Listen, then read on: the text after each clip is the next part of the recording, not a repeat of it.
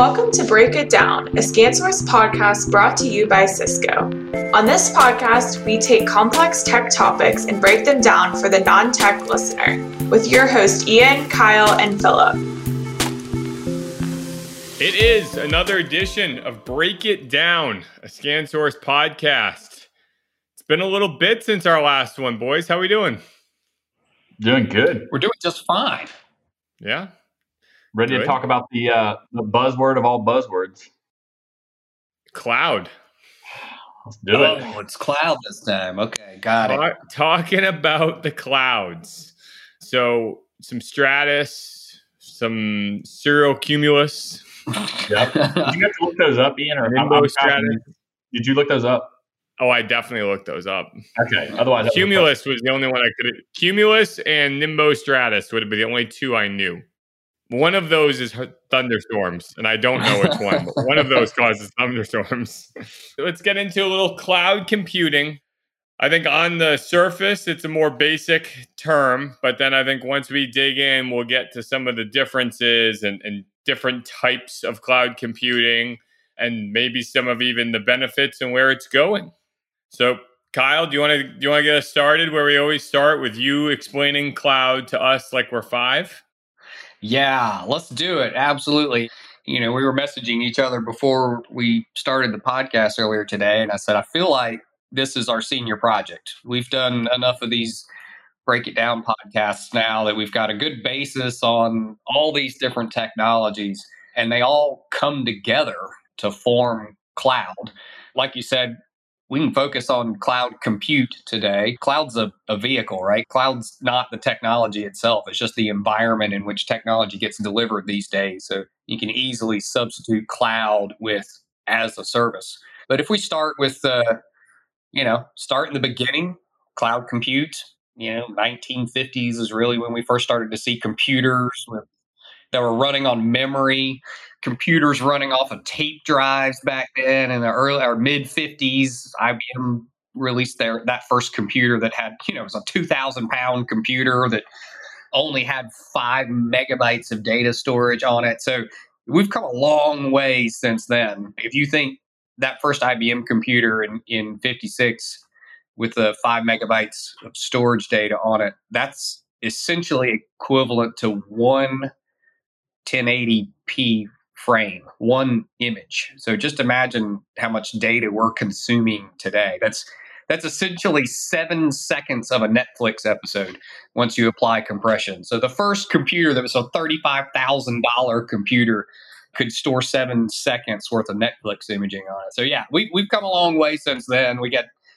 floppy drives showing up in the 60s. We got first supercomputers in the 70s with laser discs, and then kind of the explosion of innovation after that in the 80s and 90s and into today. But all of those things fundamentally were trying to establish a way to rapidly process calculations. That's where all this compute comes from. And now here we are in the 2020s talking about cloud compute, cloud storage. Where did it come from is our need to lower the costs, honestly, just of companies like us, like ScanSource. We have a giant server room that's super cooled, and there's just racks and racks of space in there where we used to stack servers up. And, all those servers have hard drives in them, and there's redundancy and all that fun stuff. But as you start to look at your costs to maintain your own data, your own compute, it makes a lot more sense to move that stuff out of your physical location into something else. Also, when you're on the landing path of a major airport, as Greg Dixon pointed out, our former CTO Greg Dixon pointed out to me that I'd never thought about, but now every time I go to the office, it's in the back of my head. So that's a real morbid thought. Yep. If you look at the progression of this technology, one of the fundamental challenges has always been redundancy. And that's why he's saying that, right? So we've got our entire business in one room that's underneath planes that land all day long. So that's not a redundant solution. It doesn't matter how many RAID arrays you have set up to protect your data and back up your data. It doesn't matter how much physical redundancy you have. So it doesn't matter about the 600 employees in that campus. Yep. So I think the The first real instance of this cloud concept really became colos when people started to move data off of their physical location and into co-locations, and that solved both the redundancy problem as well as it helped lower the cost because co-locations they make a business around having multiple customers, so multiple customers can share the power bill and the cooling bill and the infrastructure and the bandwidth and all that kind of stuff. And so it lowers your cost to have a server farm or a lot of digital compute somewhere. This is not what we're here to talk about, but floppy disks might have had like the longest lifespan of any technology. Was that was the nugget you took out of the opener? Was you guys remember those floppy disks? 1960 to like really the late 90s? Like that's pretty good. Yeah, I mean, laser discs were around in the 70s, and I guess you can still buy certain media on laser disc or on CD. Yeah. Also, so I did Google this prior to us starting. The term cloud compute, the credit of its like first use is given to Google CEO Eric Schmidt in 2006. And boy, oh boy, is that a party open, like conversation starter. Yeah, I invented cloud computing. Like Eric Schmidt and Al Gore. Yeah. One invented the internet, the other cloud compute. So, Ian, it's funny you say that because I read that cloud computing first appeared in a 1996 document at Compact. I don't know. Uh-oh. So there's a little bit of a discrepancy there.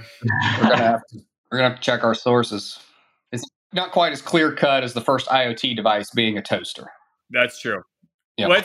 Let's get into kind of the end of that story you just told, though, because co-location is something that interests me and I think makes a lot of people uncomfortable with privacy and security concerns. I think if you were to go tell someone that we're going to store your data in the cloud, that sounds great on paper, but hey, it's going to be in this offsite location with other people's data. Is that a common hurdle or is that the thing of the past that we've now kind of generally accepted as part of the industry? Yeah, I think the generally accepted piece is right on. So you do put a lot of trust in a co-location facility to keep your data physically secure. And like you said, if your data, your compute, your applications are all on a shared network within a physical location, then yeah, you could be creating exposure to your data from someone else or vice versa.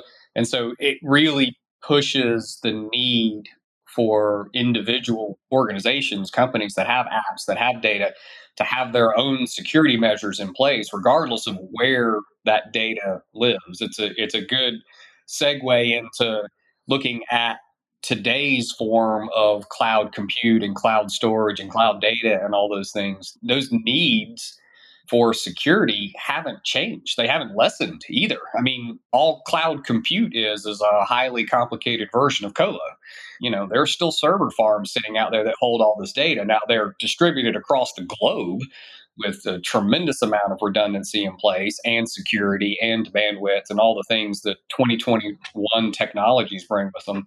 But it is just a much more highly sophisticated version of the old co-location approach. So yeah, no less need for security. I stammered on the word trust a little bit earlier because it's not just about trust. I mean, these companies are contractually obligated to keep your data secure, but that's a contract. It doesn't mean the contract won't stop a virus. So if we call back to the cybersecurity episode, the approach always has to be a plan for an attack. It's going to happen. Make sure you're prepared to mitigate. So I have a really dumb question, hypothetical. What do we think there are more of? Landfills, storage unit facilities, or like cloud server co-location facilities? Oh gosh. I feel like these are becoming like the new, like they're going to continue to exponentially grow in the need and necessity. And I feel like people are putting them like underwater now and stuff I've seen. So yeah, that's a topic I'd love to talk about. I don't know if we can do a whole podcast on underwater server farms, but that is a really cool concept. I don't know if you have the data to answer this question. I'm going to bet at this point it's probably cloud compute facilities. I bet just number-wise, there's probably more of those across the globe. I mean, hey, again, call back to our cryptocurrency Bitcoin episode. That whole ledger is distributed across billions of devices. That's technically cloud compute. So I'm taking landfills, but I feel like it's one of those like Twitter graphs that the last one comes and jumps to the top, that server farms is going to be right there very soon. yeah, I'm not going to lie. I just Googled underwater server farm. That is pretty wild. Oh yeah, those are huge. Those are awesome. it's a fascinating time in compute because I mentioned it just a second ago, but one of the biggest costs compute is cooling. It's power and cooling. And if you can put a server farm underwater, you can use thermodynamics to keep that server farm cool. Now you're making faces because you're like, well, we're heating up the oceans, Yep, right? that's exactly what I was thinking. It's a drop in the bucket. There's not that much heat being generated by these things that we're going to turn the tides, as it were. But you could also consider the fact that you can park an underwater server farm over subterranean vents and use the heat coming off the vents to generate the power to run the farm. So it's essentially an infinite loop. So yeah, crazy cool concept. We went from cloud compute to underwater compute just like that. That's fine. We can literally deep dive on Deep that in dive. another episode. So, well, as we kind of talked about the security piece of it, if somebody breaks into, like, so if it's a co-location or, you know, you've got servers and some of the public cloud stuff, how much does this like centralize an area to target for a hacker instead of having to figure out a way to get into a building somewhere? I mean, I've got a bunch of stuff isolated to one area because this is where we pump all of our data. Yep. Yeah. Imagine how juicy of a target that looks to cyber criminals, right? Yeah. So that's you're right on. That's why the network architecture itself within co-location is so important to be done right. That's why the co-location facilities themselves and the companies that operate them have to have their own security strategy. But again, it's why it's incumbent upon the companies that use facilities like that to make sure that they have their own strategy. But yeah, listen, I think we don't talk about it a lot in these podcasts, but the network architecture piece is critical in the segregation of that data in a shared facility like this. And you can pay extra to make sure that your stuff is not on the same network, physically on the same network as anybody else's. Forget VLANing, forget all that other stuff. Like physically, you can make sure it's segregated. But I actually did know that. it somewhat defeats the purpose. But yes, that's exactly what I was thinking as well. You're kind of destroying the cost benefit of that whole co-location. Is that where we get the really cool wire management photos from? Yes. Okay. Yeah. I very much appreciate the aesthetic of those. Yeah. I use one as a stock photo in just about everything I do to describe what my team does. And it's some person standing in front of a rack of servers with just chaos in the background. I like that. So, Kyle, it seems like today, at least, we've kind of all acknowledged that like cloud has a ton of benefits, right? The cost of co-location significantly increased. Obviously, the ability to scale, the reliability, it's faster. The one thing, and I know I always bring things back here, have we all gotten to a place where we feel like this is a secure and we're comfortable with the security piece of that? I feel like that's kind of the big myth around cloud is like, wow, I mean, if my data goes to the cloud, it's going to get hacked. And then you get like the WikiLeaks and all that comes out of it. Have we gotten over that? I'm going to say yes. I want to relate the question to consumer social media usage, where we just have given up on our right to privacy for the sake of convenience. And to me, cloud compute is similar to that. People are cringing right now as they listen to me say this because we have not completely given up on our right to have our data secured in order to take advantage of the cloud. I'm not saying that at all, but there's a parallel here, which is you lose some control over the data. You don't have control physically over where that data is anymore, where your apps are. You can control the platform they're in. You can control the infrastructure, all these things that are part of running cloud services. You as the owner of those applications and of that data have some control over it, but you lose the physical connectivity to it. So again, there's lots and lots and lots of work that goes into making sure data is secure. All the primary web service companies that are out there, they have to focus on it, because the moment they have one significant breach is the last day anybody ever trusts their platform, right? So obviously a heavy focus from the consumer side, meaning even corporations.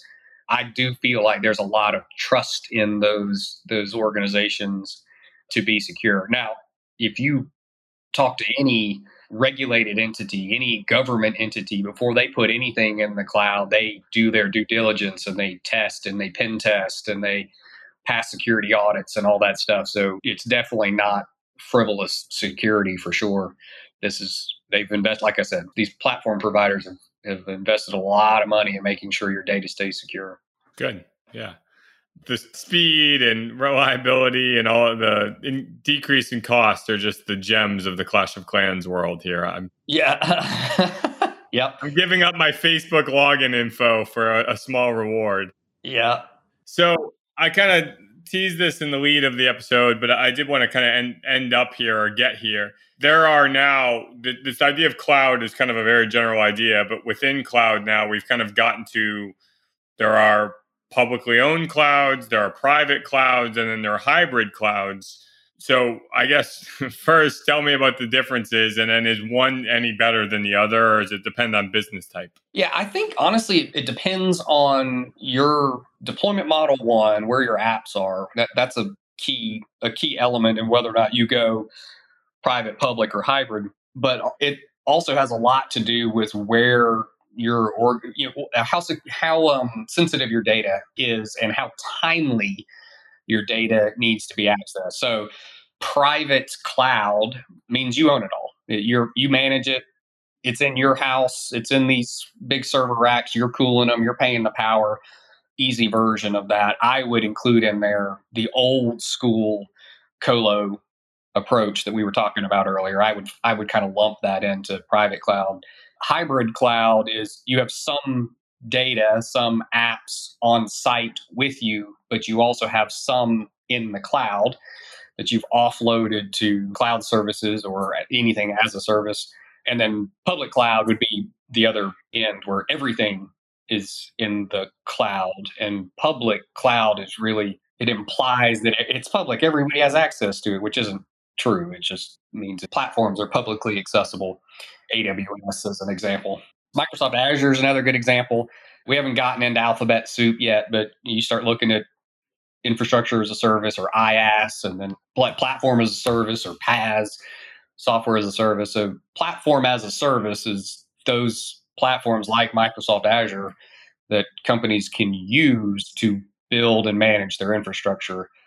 And all of that's offloaded. They get to then choose how much they want to keep on site. And just quickly, before we get into that topic more, latency and access to your data, like I said, that's one of the key deciding factors. So if you're running, say, a hospital facility and you need immediate response from your devices to the patient or devices to the healthcare provider, you want to control as much of that latency on your network as possible. And typically, that data stays somewhere nearby.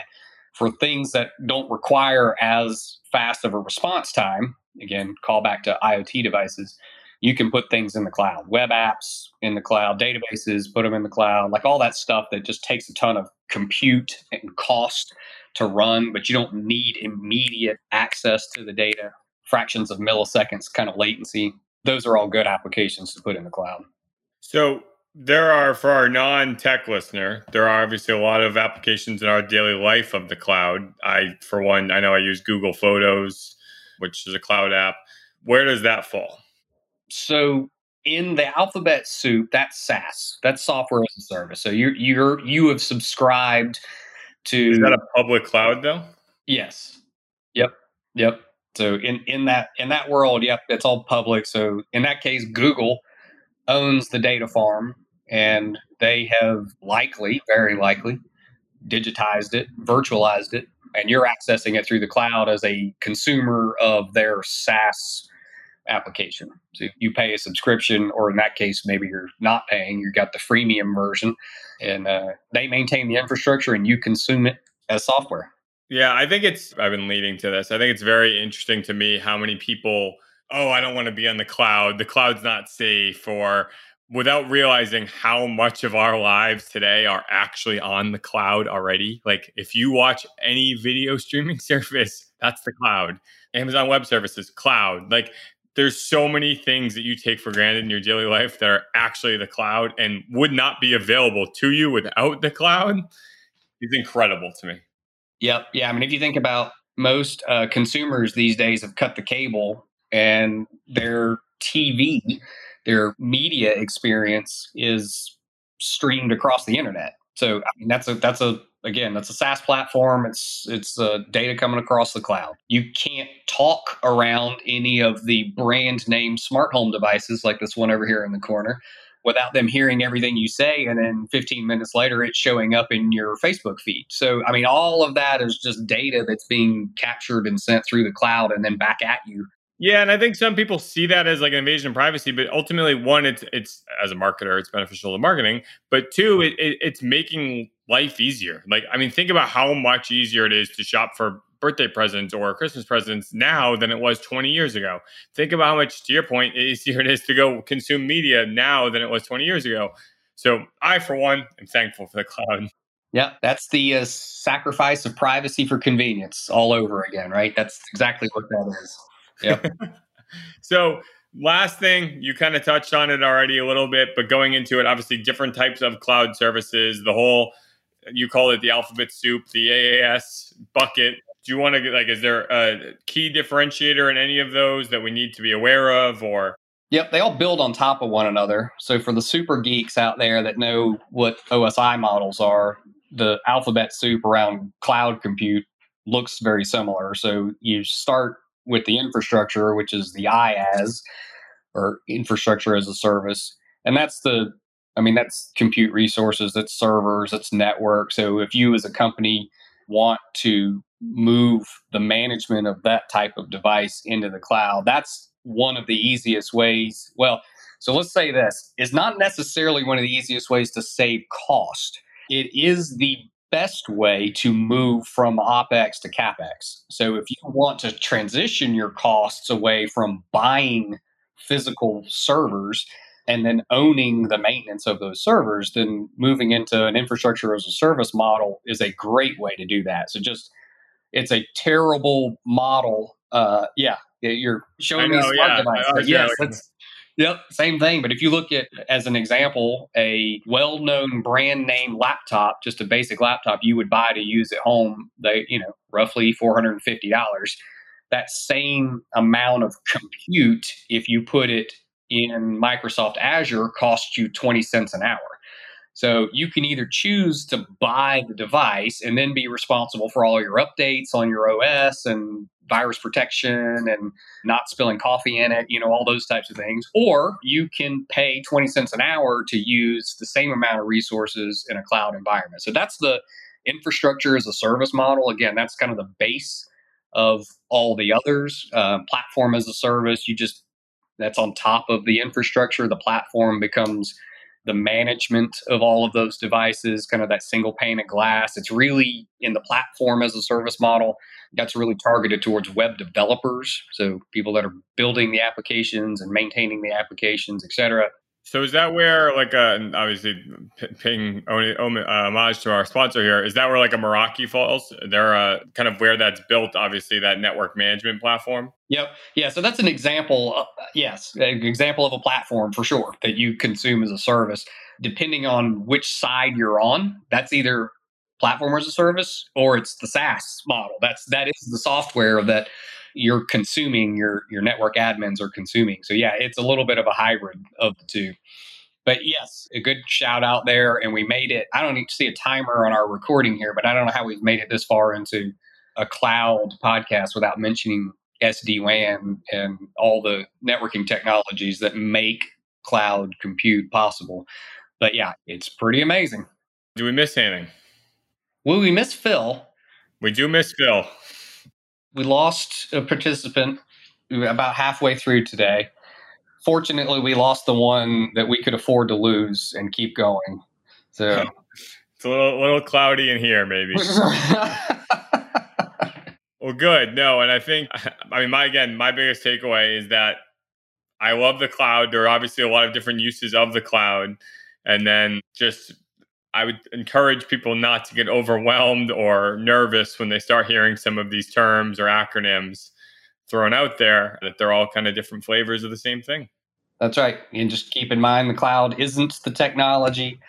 It's just the vehicle, or it's the vehicle technology is delivered through, or it's the environment. So yeah, it's lots of resources out there to help anybody that's moving from CapEx to OpEx and wants to start deploying products in these types of environments. And it is today. It's what's happening today.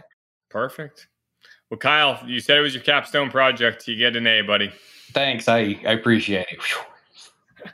All right. Until next time. All right. Today's interview is brought to you by Cisco WebEx. Cisco WebEx is a platform 95% of Fortune 500 companies use for their collaboration needs. WebEx meetings brings people from all over the globe together. It's like being there in person even when you can't be. Join from any device and get HD quality audio and video, and even share your screen. From online meetings to whiteboarding to file sharing with the whole team, work progresses with WebEx. It's how millions do their best teamwork.